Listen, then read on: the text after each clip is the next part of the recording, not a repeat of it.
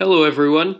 I'm Max Boesch-Powers, and I'm going to teach you about your First Amendment right to freedom of the press. Let's jump right into it.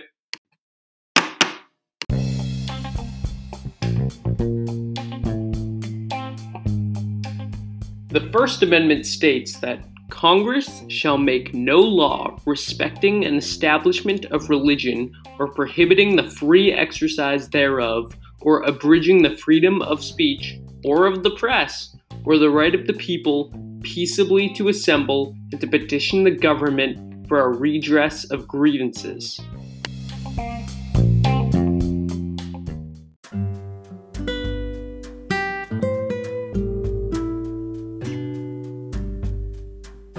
With regard to freedom of the press, this passage is saying that Congress cannot pass a law that limits what news can be published by any member of the press. First, I'd like to give you a brief overview of how the free press became a cornerstone of the American way. In 1720, 144 essays were published by two British writers under the pseudonym Cato. Cato's letters, as they were known, were part of a scathing crusade against immorality, corruption, and tyranny within the British government. The letters became well known across the 13 colonies and were commonly used for inspiration by the press and eventually by the framers of the Constitution. Almost 70 years after Cato's letters, James Madison drafted the First Amendment to the United States Constitution. At the time, even extreme Federalists or believers in a strong central government, like Madison and John Adams, supported the amendment. In fact, Madison and fellow framer Alexander Hamilton were trying to circulate their Federalist Papers, and this clause would certainly help them do so. The right to uncensored information was so appealing that there was no legitimate challenge to its ratification or a long crusade needed to add it to the Constitution. Consequently, freedom of the press was established on December 15, 1791, as part of the First Amendment to the Constitution. The ratification of the First Amendment drastically changed the democracy from back then into the one we know today. The people were finally truly in control of their government.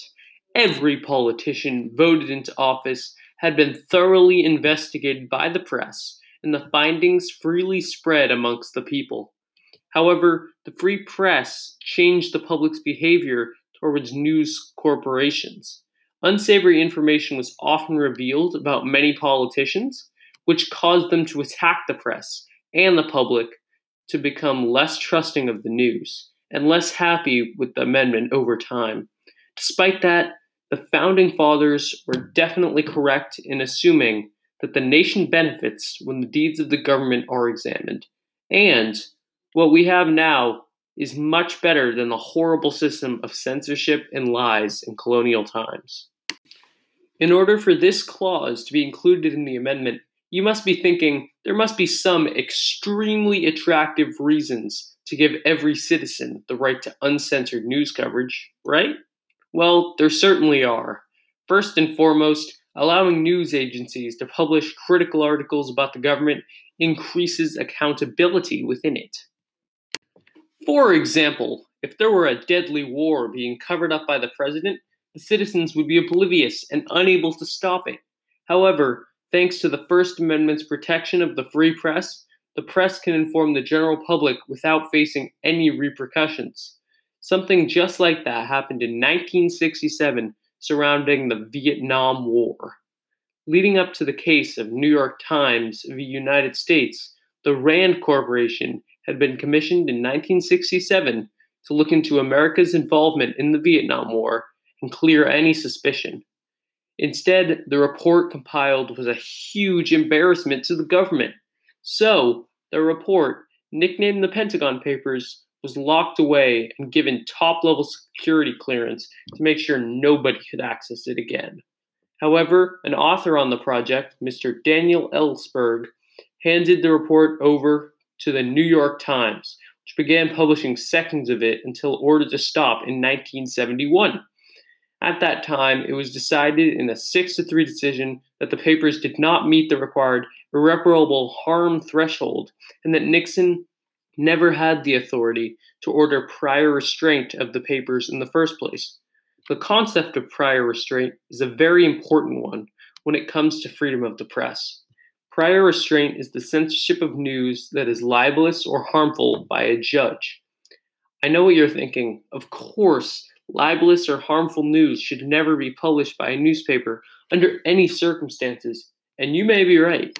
But a case which occurred 40 years before New York Times versus US between a much smaller newspaper owner and the state of Minnesota led the Supreme Court to rule that the protection, even as to previous restraint, is not absolutely unlimited, but the limitation has been recognized only in exceptional cases. Basically, only in extreme circumstances, like ones regarding national security, is prior restraint allowed, and pretty much everything else is fair game for being published. Keep in mind, this ruling carries a lot of weight because the man they decided won the case, Mr. Neer, was viewed as an obscene figure who was anti Semitic, racially intolerant, and against Catholicism. I hope you've learned a little bit about what you are guaranteed under the First Amendment right to free press as Americans. And next time you check out Stay Tuned on Snapchat or any other source, remember the long chain of events that led to you having that unbiased, uncensored news at your fingertips. Because only 13% of the world's population enjoy that same right.